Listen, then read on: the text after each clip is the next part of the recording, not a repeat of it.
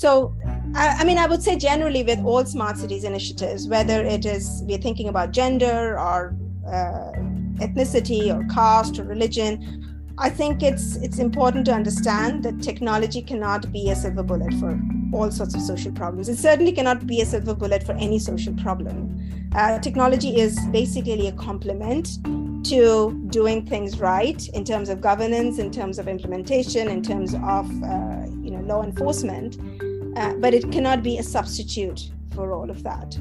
And certainly with really complex issues around intersectional marginalization, women, low-income neighborhoods, etc. It's so complex that technology is not a solution to that complexity at all.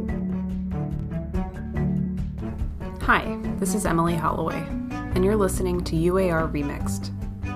You just heard from Iona Dada, Professor of Geography at University College London. In this final installment of our 4-part miniseries on cities and technology, we're revisiting some of the major themes and topics we've touched on so far, like smart cities, platform logics, and data, from slightly different angles.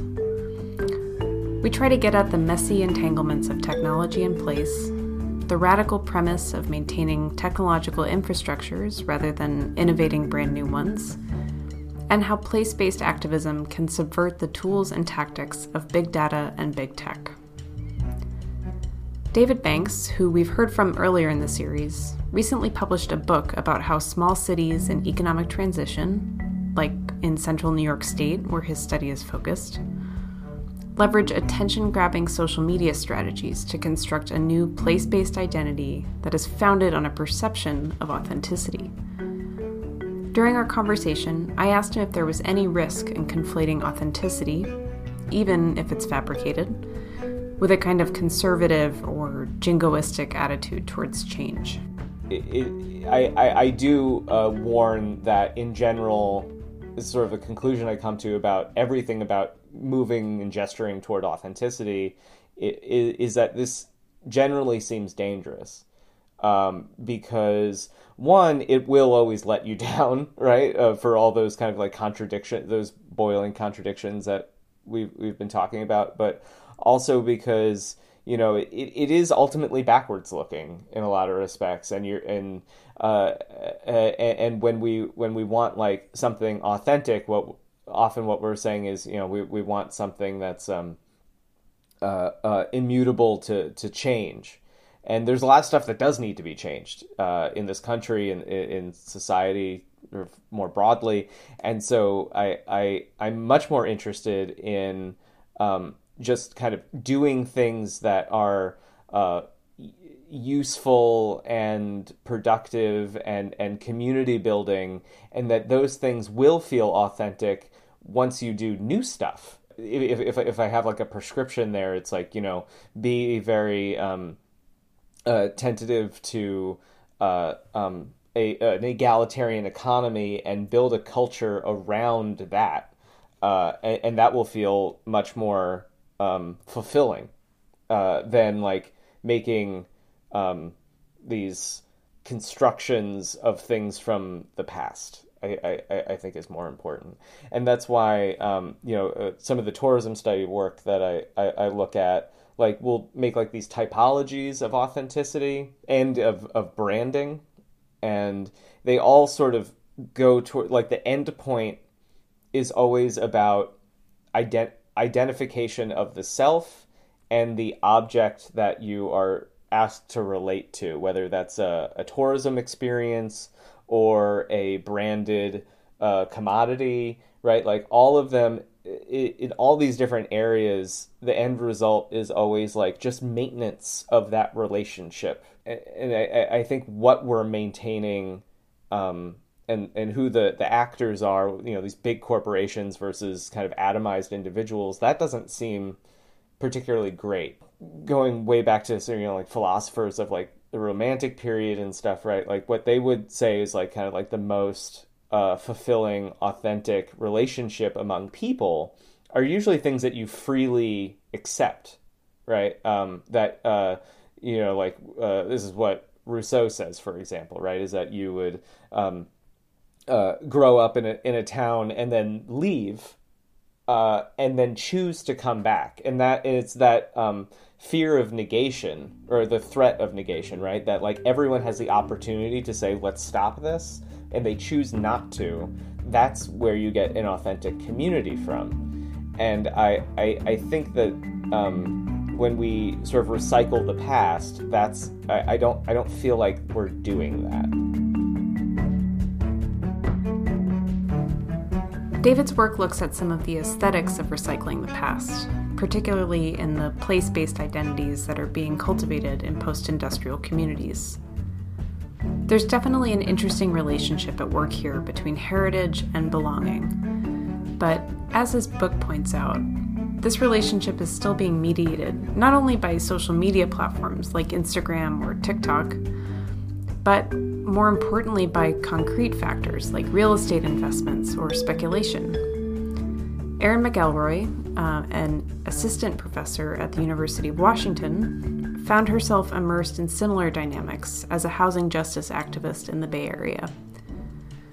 Erin, can you talk about how you got started in your work on evictions? Maybe paint kind of a picture for our listeners of what was going on in the Bay Area at the time.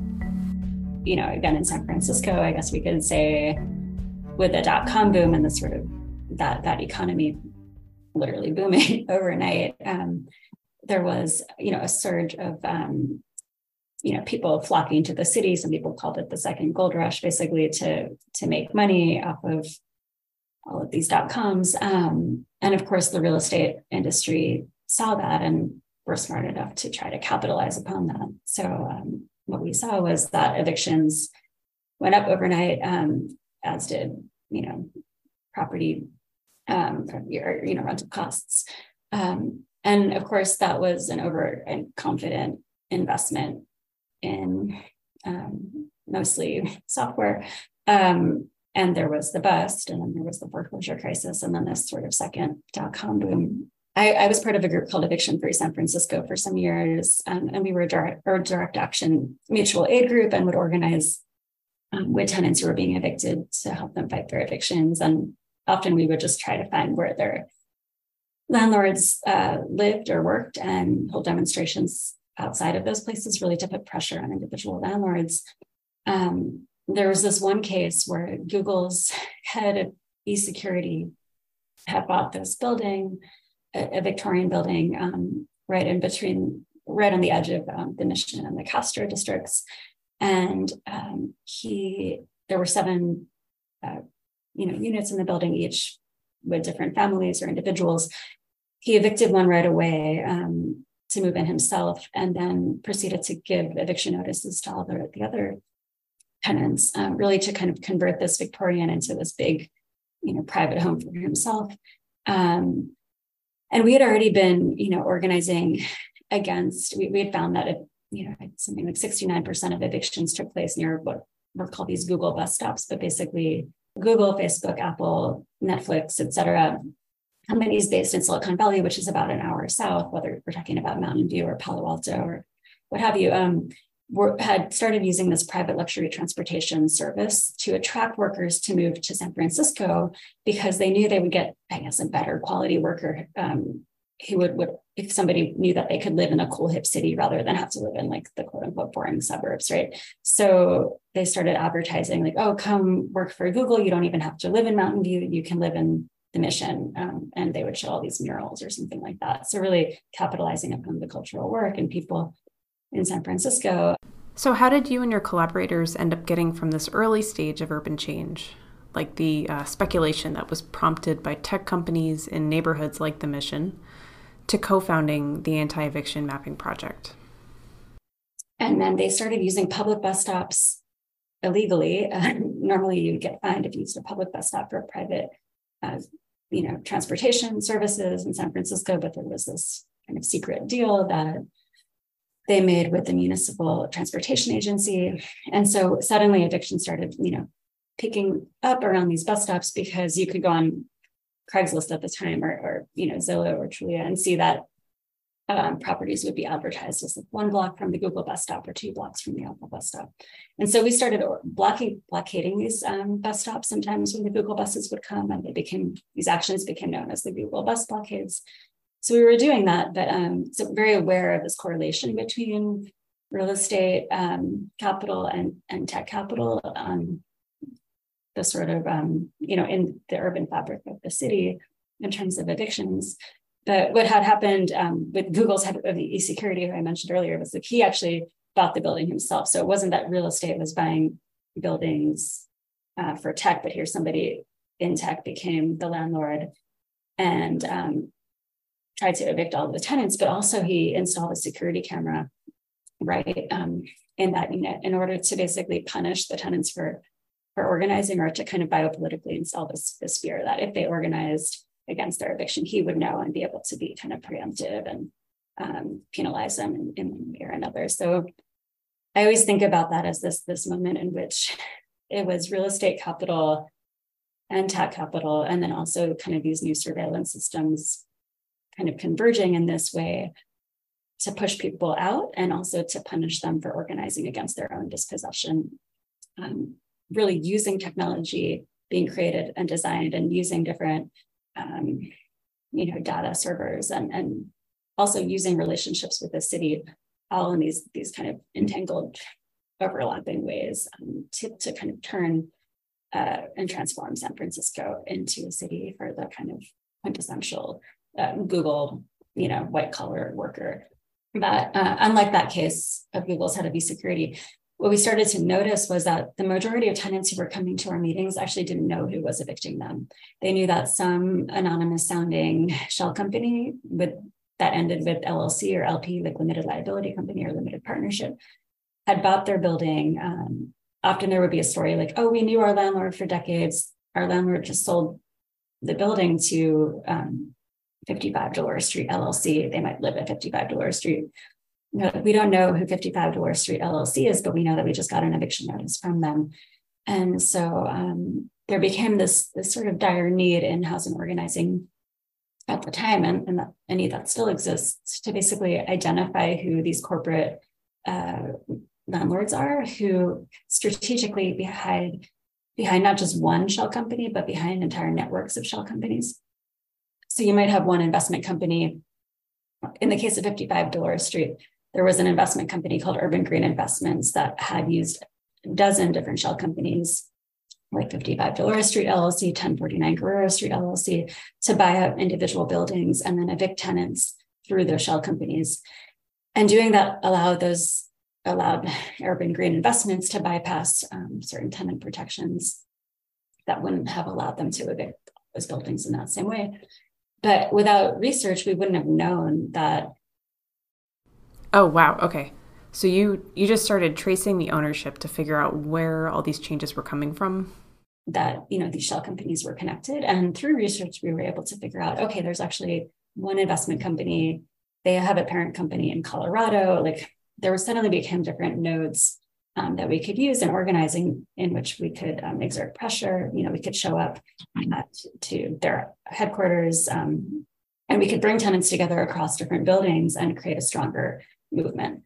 And so anyway, that sort of need for data and information about how landlords and corporate real estate is organized became the impetus for this project called the Anti-Eviction Mapping Project, which I co-founded in 2013 to form. And so initially, we produced one map of all the evictions that we could track in San Francisco and try to identify who was behind the different shell companies.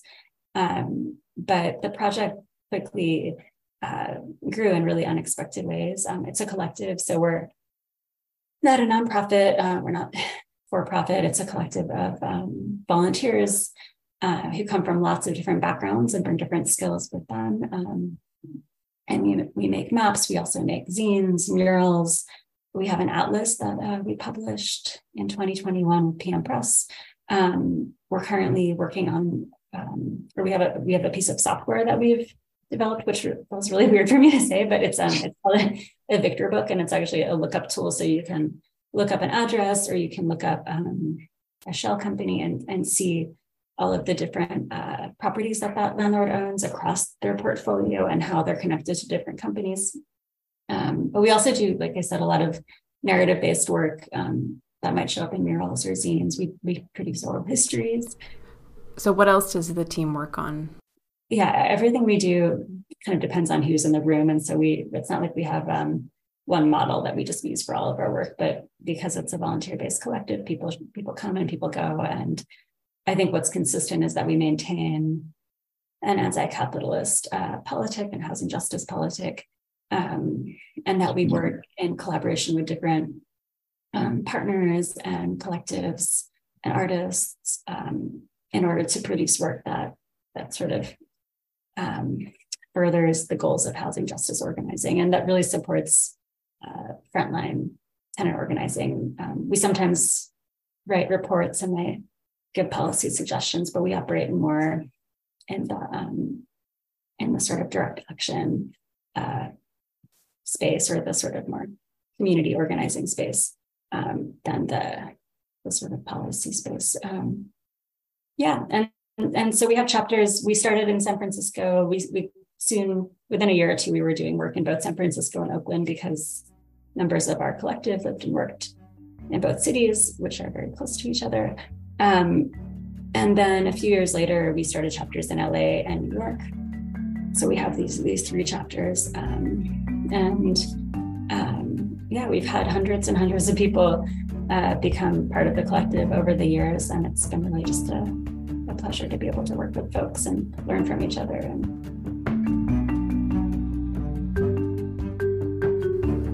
So Erin's work with the Anti-Eviction Mapping Project and Lab really underscores how the social context that technology is employed in ends up influencing its product or its outcomes. This is a particularly fascinating case because it brings together so many aspects of what we've been discussing. The relationship between property relations and technology, how speculation and finance can shape the fabric of a city, and how digital tools that are held in common can be used to generate awareness and activism for radical social movements.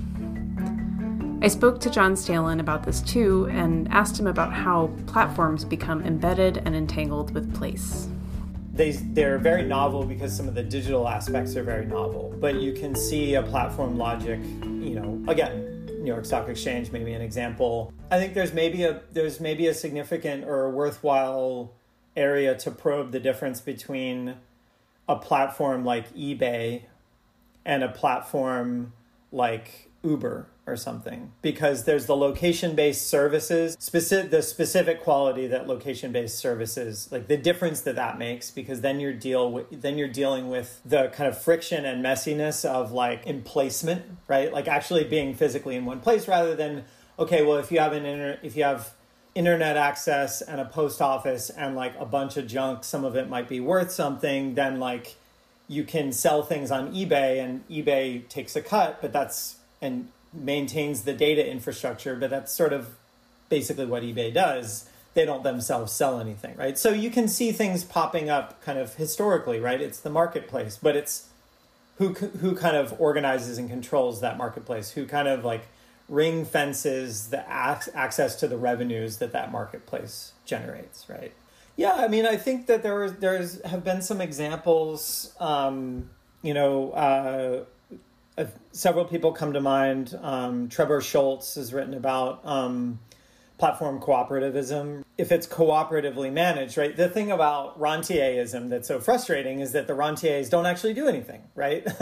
You can analytically even separate the investment that eBay might be making in data servers and capacity, right? And algorithms. And you can separate, the programming side, right? That's real human labor, right? Socially necessary labor time from sort of the pure access right revenues, right? You can analytically kind of conceptually separate those, even if in practice they're kind of jumbled up, right?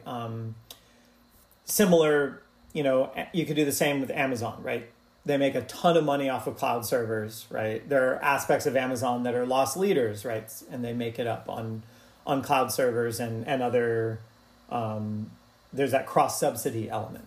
So a platform doesn't necessarily have to be driven by these rentier logics.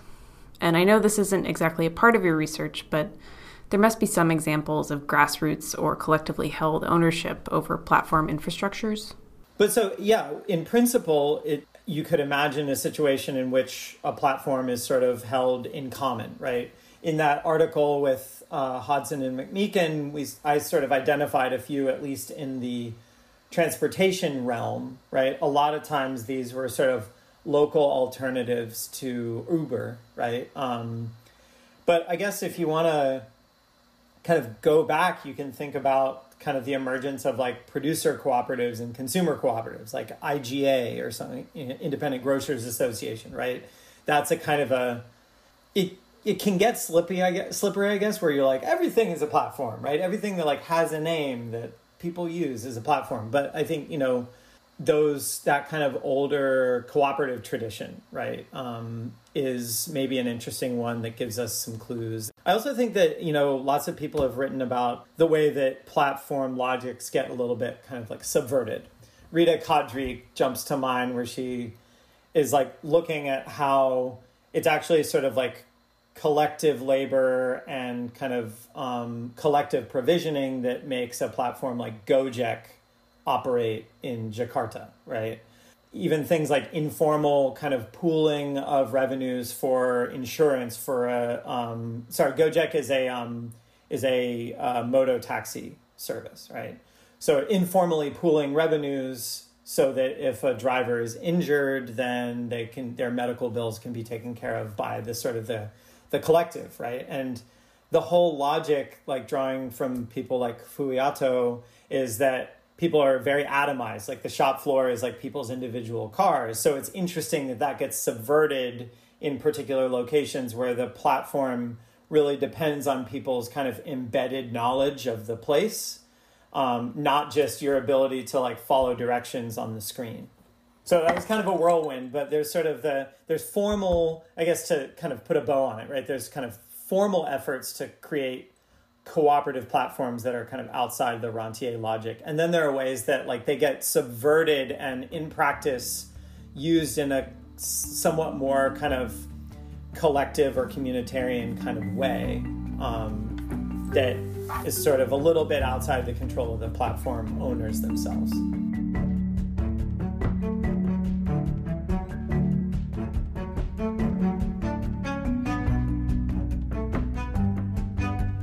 I also talked to Shannon Mattern about the role that libraries play in a city's social infrastructure, or as a site of what she calls civic intelligence.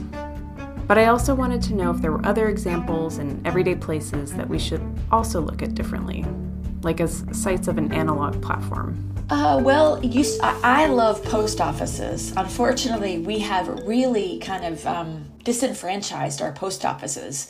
If we had thought, again, more capacious about what constitutes mail, the internet, email is a form of mail. That could have been under the jurisdiction of the post office. We could have had a public digital infrastructure. The post office also heard about hardware stores. So one time, there were a lot of post offices in hardware stores. General stores and hardware stores were the lending library, the post office in their communities. So if we look across history, we can see a variety of examples. Also, in some places, their public schools are open in the evening to community meetings, to town halls, to all kinds of things. So in many cases, these institutions, again, in smaller or less well-resourced cities, or even kind of very socially active communities in well-enfranchised parts of the world, they serve a lot of these different public institutions serve multiple purposes. I grew up in a hardware store where there are so many interesting forms of kind of like analog, multi-generational knowledge are embodied there. So I wrote about it and realized, I cited in a footnote the fact that thinking about the hardware store really intersects productively with this burgeoning literature about maintenance studies. So there was a lot more literature in recent 5 or 6 years or so about, the whole maintainers network, for instance. And my editors invited me to turn that footnote into an article. So I really reflected and realized that a lot of my work, even though I didn't use the term maintenance or connected to that burgeoning realm of literature, was about the maintenance of social order, which is not inherently a good thing. Sometimes we have to break systems too when the world changes and it doesn't serve them well anymore. But just like the critical challenges of maintaining and adapting, and to your third point about how maintenance is connected to care, I'm just looking at kind of the crossovers between the discourses about maintenance, repair, mending, care, which in some cases those terms are prevalent in different disciplines or different kind of discourse communities. But we can think productively about how they should and could inform each other. So if we want to maintain a big infrastructural system, we actually also have to think about caring for the workers and the communities that supply them. Where else do you see these issues of repair and maintenance coming up in our infrastructural or technological systems? I'll just give you one example. 2 weeks ago or so, I have some friends who used to work for New York City Public Parks and then New York State Parks, and now they work for the New York State Canal Corporation, which is in charge with maintaining the Erie Canal, which was a huge part of like the nation's development, industrial history, is really only used for recreational purposes now. And it's very hard to maintain a 200-year-old system. And they're still maintaining the locks on, some sections are 100 years old, some are 200. And a lot of the pieces they worked, a lot of the machines they used to maintain the system don't exist anymore. Nobody's manufacturing this stuff. It runs on DC power. Nobody makes a DC power generator anymore. So we went to some of the shops, the maintenance shops, and showed that they are innovating, kludging together systems, building their own to maintain this 200-year-old infrastructure. So they're playing around with materials science, with various forms of really progressive forms of computational fabrication. So this is a really beautiful example in this really shop of heavy machinery and metal shavings everywhere. Still, this innovation to try to find ways to bring the old and the new together to maintain this system that had been for a very long time under-maintained. Well, also they were talking about how we went to the electrical shop and they had to, because, there's a dearth of trained tradespeople, electricians, plumbers, etc. They had recently asked to bring someone out of retirement, and I love that it was a woman. They brought out of retirement a senior electrician to train a lot of the current people to kind of be maybe they didn't come up through the system as electricians, but to add that to their skill set or their repertoire. So really having to draw on older generations to update the knowledge or to kind of maintain a flow, a generational kind of division of labor because the knowledge isn't necessarily, we're not through formal education, it's not a form of necessary knowledge that is implanted in the current workforce. That's really such an important point, and also an urgent one. Infrastructural and technological systems, whether they're digital or analog, are still deeply embedded in communities filled with people who have different skills, experiences, and needs that shape how those technologies are deployed and utilized. Ryan, your work kind of touches on this too, where you look at how various organizations or officials or community groups interact with one another to shape these policies. A lot of the early smart city literature focused on it being a top-down exercise of power, and in a lot of ways that's very, very descriptive or explanatory of what we see. Large multinational corporations like IBM, Cisco, and so on, coming in with a package that they deliver to cities to become a smart city overnight.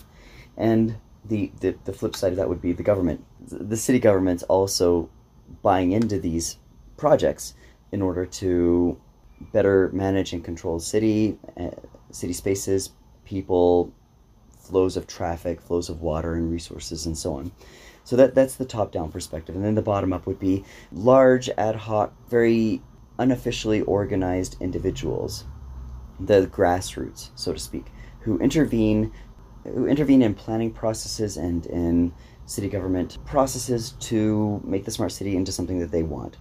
Again, both of those are very true and very accurate, but they miss that middle piece of the interstitial actors, what I call interstitial actors, the people and organizations who speak on behalf of other individuals, nonprofit organizations, community associations, and more strongly knit volunteer organizations that coordinate over time to intervene in city politics.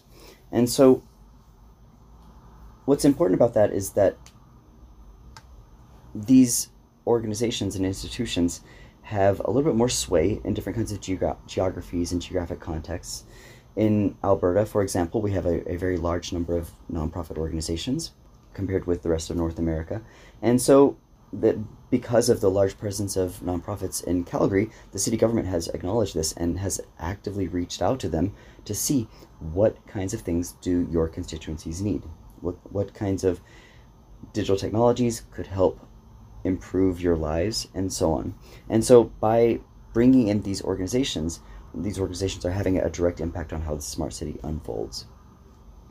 And then there's the other part of it, which is sort of people who are interstitial to the smart city. They're on the outskirts or the margins of it.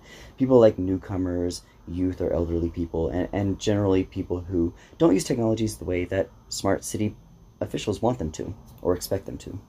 And so they actually they exert an influence on the smart city by virtue of being left out of it. And now your work is starting to move in a slightly different direction. Can you share some of that with our listeners? I just had a paper come out in the journal Digital Geography and Society last week that is setting out a research agenda for thinking about the digitalized urban carbon labor nexus. What I mean by that is that if you go to the site of extraction, an oil well, for example, in 2023, you're not going to see a whole lot of people anymore. And this is a big change that has happened in the last 30 years or so, maybe a little bit more, where a lot of the work that is done to extract oil and gas and minerals, ores, and more is digitalized. It is extracted through digital drilling machines and automated drilling machines. It's hauled away in autonomous vehicles. The work of maintaining, managing, and monitoring those sites is done through sensors by somebody who is very far away, who gets all these massive streams of data from all kinds of oil wells and so on from across a geographic region, and is charged with monitoring them, just to make sure that there's not a spill in one area or that the autonomous vehicle hasn't malfunctioned in somewhere else, and so on and so on. And so what we're trying to do in this article in Digital Geography and Society is to think about what that means. Once energy extraction or mineral extraction, once oil and gas mining and welling and drilling is automated and digitalized, what happens? What we're finding is that most of the labor is moving to large urban centers that are very far away, which means that there's a removal of people from the sites of extraction to cities. It changes the urban labor markets, it changes the skills that are required for particular jobs. The removal of people from the site of extraction has particular implications for First Nations and Indigenous communities who are often, through things like band corporations and tribal negotiations, service providers for those sites of extraction. They provide a lot of the infrastructure to allow that to happen. And so when you take people away from those sites of extraction, what happens to those First Nations communities? It also is changing the gender dynamics of extraction, perhaps allowing it to be a little bit more accessible to women, for example, but not necessarily, and is also changing the way we relate to nature writ large. So this research agenda piece is trying to say, hey, here are some things that we need to know in the future. And that's the first major piece to come out of this new project on digital oil and gas. The project itself is called Digitalizing Carbon Capitalism, and is about how digital technologies change extractive industries and capitalist processes writ large. Thank you so much. I can't wait to see where that project takes you.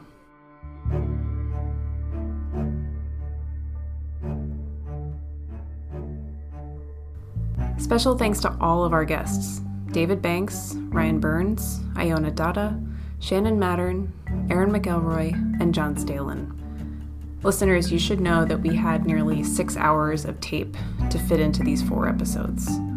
I had incredible conversations with each of our guests and was faced with the almost impossible task of editing out some really brilliant and fascinating commentary from them. So I'd like to thank each of them again for so generously sharing their time and insights with us. Our next series, which is scheduled to be released in early November, will take a similar approach to the topic of migration and cities. Please stay tuned for a preview. This has been UAR Remixed, a podcast by Urban Affairs Review. Special thanks to the Lindy Institute at Drexel University and the editors at UAR. Music by Blue Dot Sessions. The show was produced and mixed by David Weems, and written, hosted, and produced by me, Emily Holloway. Don't forget to subscribe, share, and rate the show wherever you listen to podcasts. Please visit our website, urbanaffairsreview.com, for more information about the journal and the show, and sign up for our newsletter to get updates. See you next time.